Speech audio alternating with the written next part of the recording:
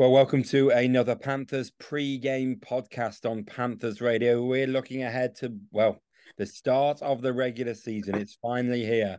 Manchester away in the Challenge Cup on Saturday, and then the Storm back in Nottingham, 4 o'clock on what's going to be a really great day. So many activities planned, and it's a special day because the regular league season starts in Nottingham on Sunday at 4 o'clock. As usual, I'm joined to reflect on things and look ahead by a distracted Dan Green. You're watching football, aren't you, Greener?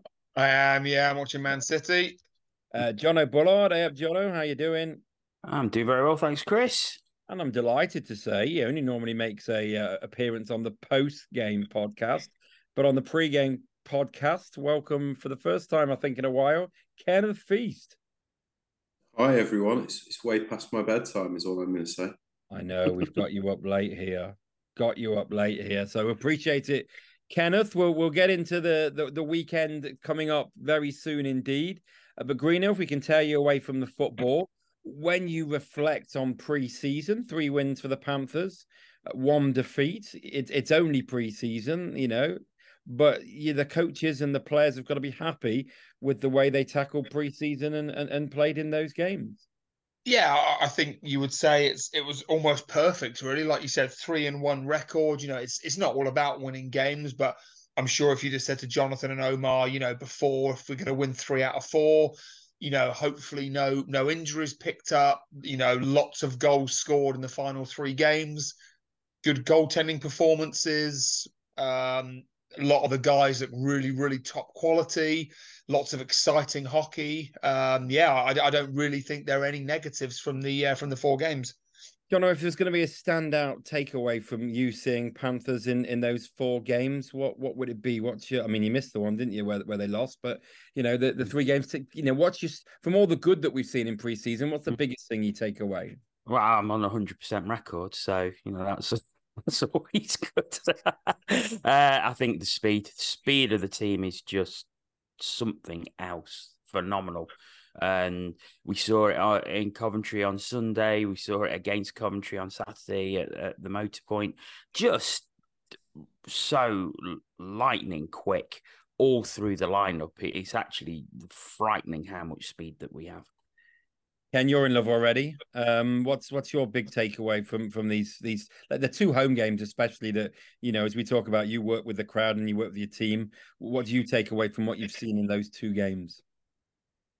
So I'm going to be greedy. I'm going to have 2 things. Number one is the energy. The energy is insane that's coming off the ice towards the fans and being reflected back with the intensity and the passion that the team is showing. I think it's shaping up. It's early days, I keep saying this, but it's shaping up to be a real Nottingham team that kind of really reflects the city, which is a hard-working city, blue-collar city, going to work, putting in 60 minutes and really putting it together. So that's the big thing for me. And then the second thing, it's a bit of a bonus, is I would say the consistency across our 2 important netminders that we've been able to see in the pre-season. That's been really pleasing because I think it's a long old season, and I think the ability to share duties on the road, at home, and bringing a consistency in that position. I know we've only seen 4 games, but I feel like we've got a good pair of netminders in the import slots back, behind the Panthers, and that's a big thing that I'm taking from that. Ken talked about netminders, Greener. The way you're looking there, it's like Tottenham have just been scored on. It was almost like a shocked fate, but no, Tottenham don't get scored on this year. No. And this is Champions League, and Tottenham don't play in that. So stole one of our Forest's best players, didn't you? No, going back to the netminders, like for the first time, Panthers have got a proper full-time assistant coach, and he doubles up as the netminding coach. He's a netminder. He's clearly someone who is going to work hard with the netminders. He's a perfect foil to me for Jonathan, not only a great assistant coach, but in the most crucial position. He's also lending his experience that he's got, not just as a player, but as a coach across North America. Is it maybe no surprise that we've seen a good start from the netminders because we have got investment in the netminders effectively? Yeah, I think definitely. I mean, obviously, even today we were both at the rink, and the goalers were on the ice before anybody else. Maybe with a couple of guys shooting, but yeah, I think it's great to have someone there that's going to be watching them every day, working with them every day. Also, just someone to bounce ideas off of. As being a goalie, just having someone to speak to, and almost have a little team within the team. And yeah, absolutely. I think, like you said, he'll work as a great partner with Jonathan, with the players, and as the team as a whole. But I think just those two guys, obviously, and young Luca, just having someone to talk to watch video with, to be on the ice with them every day, I think it will really help both of their development.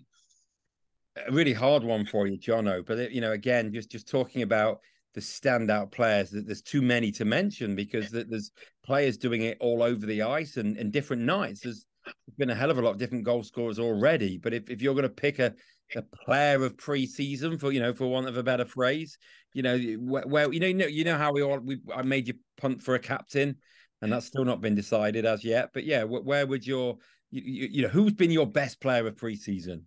Good question, because there's been a few standouts, haven't there? I mean, you've got Otto Nieminen, who scored 4 goals. Weston Michaud, who is the plus-minus leader at +5. You're cheating. I wanted one. Logan Nielsen, who scored that fantastic goal on Saturday, but has come so close in all the games. But I think if I had to pick one standout for it, would have to be Diedrich Hembrandt. He's been superb. He's been really quick. He's 2 goals, 2 assists, +3 on the plus-minus. I think he, for me, has been the standout player. Ken?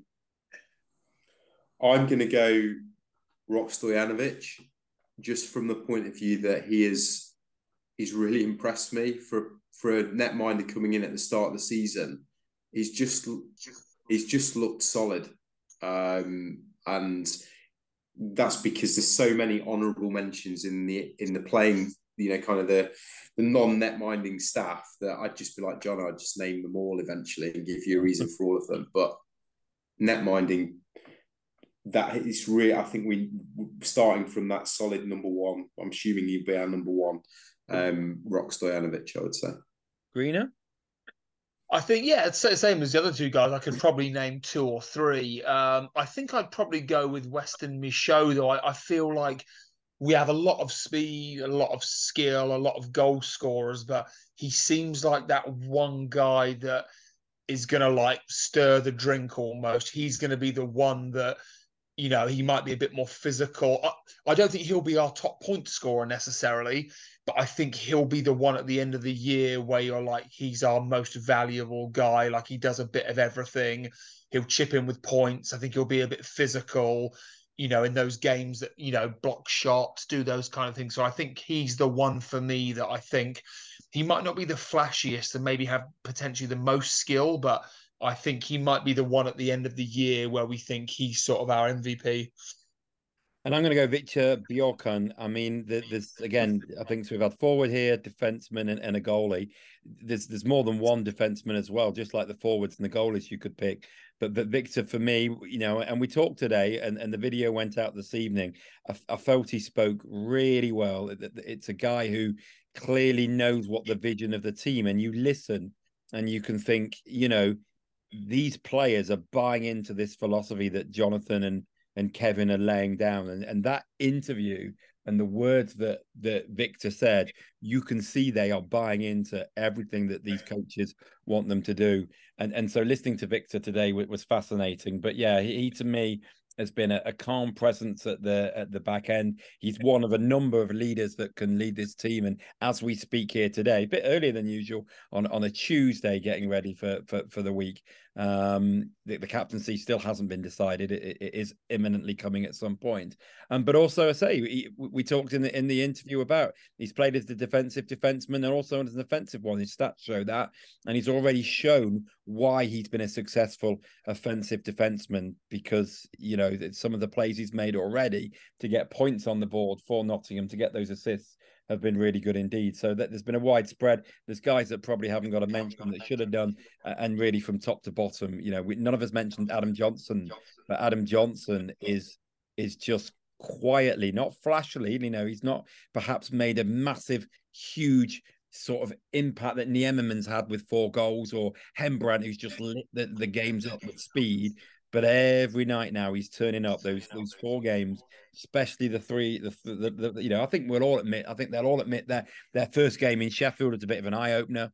But that was first game, and Victor said again in the interview, we expected it wouldn't be perfect first game.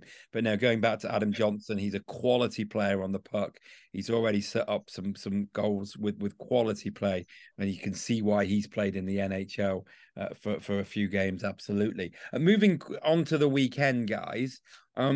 Greener, we talked a bit about this at the weekend going into Manchester.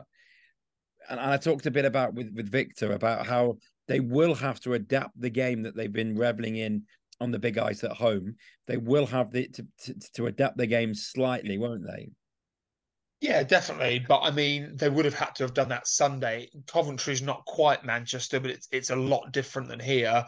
And they obviously did that with no problems at all. So, I mean, yeah, it will be a little bit harder. And, it's a proper, it's not a league game, but it's a full competition game. So Manchester will be coming out 100%. So I think it will be a tough game, a tough rink to play in. It will be a bit of an eye-opener to them. But I think the way they handle Coventry on Sunday, which is a similar situation, I don't really see them have any problems. Obviously, we've not seen Manchester yet. But Coventry beat them in pre-season. Guildford beat them in pre-season. I expect nothing less than us to go in there and win. But, it is a potential banana skin because they are good in that rink and the rink is a little bit different. So I think it will be a real challenge for them. But I do expect them to come out with 2 points Saturday. Do you know where the dangers from Manchester this year? They've had a lot of change, the Storm, and compared to last season, I think they kept 10 players last season. I think it's only 6 or 7 this year.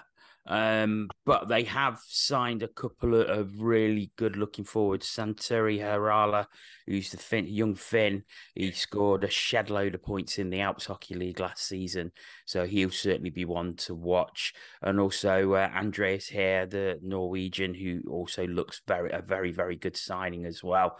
They've also got their captain Cam Critchlow, who's a player I've always admired. Dallas Earhart coming back into their defence. Zach Sullivan, who's been there for 5 seasons now. So they've got some settled players.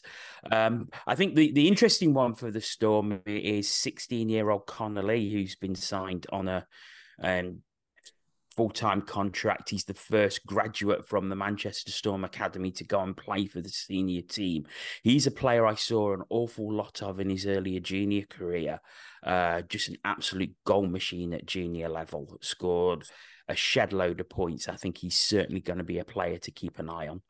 Yeah, Cam Critchlow, you make a good point there. He got involved in the GB setup this year, played those 3 games in February and was really, really, really unlucky not to make the squad for the World Championship. I think he came so close. Do you know what I mean? I think, when the coaches got down to the final few, it was almost a toss of a coin. He made a massive impact on Great Britain, and he'll be there and thereabouts for the squad again going forward for the games that we play this year. Great on the ice, but also great off the ice, fitted into that GB ethos very quickly indeed. So, yeah, very, very, very top person, Cam Critchlow, as I say, not just what you see on the ice, because he can do a bit of everything on the ice. But as I say, it's so important when players come into that GB dressing room that they buy into that ethos, and him, and to be fair, all the others did as well. But I just thought Cam was so unlucky and not to make the roster for the World Championship. How much, Ken, are you looking forward to opening night? The response from the crowd has been great in the first 2 games, but now it's for real. It feels like it's just got something a bit extra on the line. How much are you looking forward to Sunday? I'm hugely looking forward to it. I was ready for Sunday about 2 minutes after Sunday finished. I was like, I was just buzzing. I mean, I hope. Well, I'm pretty sure everybody felt the same way as I did, because it's just, we've got something to look forward to. I think we really have got something to look forward to. I just keep tempering my enthusiasm and how I feel just with, look, it's only pre-season, it's, but I do feel like the ingredients are there, both in the team and your point that you made. I listened to that interview with Victor Bjorkung, and I completely agree. It's the first time I've kind of watched the interviews, and I feel like they're not just sound bites of kind of stuff that's been said before. It just feels like there is a genuine underlying theme that's running through. I mean, you even used the word relentless in that interview, and that's one of the words that is up on the dressing room wall, highlighted. I've not actually seen fully the inside of the dressing room, but I don't know if you can name all of the words. But that the culture is running through, and the mission is running through all the players, and I don't get the impression that they're sort of empty sound bites. I get the impression that this passionate Paraday has got this running through the heartbeat of everything that he does. And I mean, watching him fist bump and motivate the guys onto the ice, we've had coaches in the past who've sort of had the line, it's not my job to motivate the team. And professional sportsmen supposed to turn up and be motivated, and that's it. But actually, you know what? I've seen a few comments, people saying, I wish Paraday was there in the morning when I go out to work, because it just kind of give me that extra push. Or actually, we all do need a little bit of motivation, no matter how professional we are. Somebody kind of pumping you up and, getting you ready for the day, getting you ready for the game. I don't know. I just feel like I feel like I'm just buzzing off it, but I don't know. There's so much to look forward to, and I'm really, really excited about the game on Sunday. Sorry, I took too long. No, it's fine, and you make some good points. I'm going to touch on one with Greener, but one I want to say to you, the mention about the sound bites, and sport can be full of cliches and sound bites that sometimes don't have any meaning. You look at Nottingham Forest and everything that comes out of Steve Cooper and the players there. You can see that it means something. You can tell Steve Cooper means what he says. It's not just a throwaway line. When he says the Nottingham Forest fans have made him something special and he's embraced them, he's not just saying it because that's what the fans want to hear. He's saying it because he means it. And the reason I make that comparison is I can see the comparisons beginning to form here with the Nottingham Panthers. And you go on about the sound bites.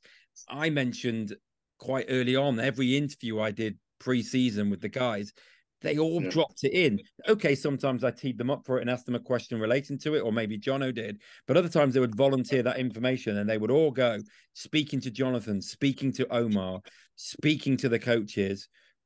We get this special feel. So clearly the philosophy and the way things were wanted to be done was the seeds were sown in those initial phone calls and those initial Zoom meetings. And it brings me on to the one person that has played the sports professionally, Greener. How big is it for a coach to get the guys on side really early on? And ultimately, once that happens and everyone buys in, that's massive. You can feel that 2 weeks into pre-season, what is it? 2 weeks plus a week of no games. So we've had a week from the Thursday they met. Yeah, so there's been 3 weeks of pre-season. How massive is it that Jonathan clearly has got the buy-in of his whole room? Yeah, I think it's huge. I think the longer it takes for that to happen, obviously that's when the problems start, and sometimes it kind of never happens. But yeah, I think I sort of echo everything you and Ken both said, that it seems from the first day, the first interview, the guys are really excited. Obviously this team has been, as Omar says, like handpicked because of their personalities, their work rate. Do we have the 20 best players in the league? No, obviously not. But, they've purposely gone for speed, youth, good characters, good work rate. And I think that's what Jonathan wants. And he thinks he can mold that into a team that can obviously potentially win. And they all seem really excited, genuinely, like you said, not sound bites, but actually excited to be here, working hard for each other, lots of smiles on faces. And I mean, if Jonathan's got them bought in already and they're 100% committed, and they'll, stick that out for the 8 months. There'll obviously be a few ups and downs here and there. I think we'll have a really, really positive season. And just Greenham again, because you've been in the dressing room, that's a really good point about the ups and downs. You can often, like a team when they do well, it's a team that's going to win a championship are going to hit a bad patch. I don't think any team is going to win whatever 52 games, 54 games, whatever it is in a season in any sport. It's very hard in any sport to get perfect. I guess Man City are almost the closest to that, aren't they, these days? But this. We're learning lots about the good side to this team, aren't we? And we can, and we're purring at everything we see.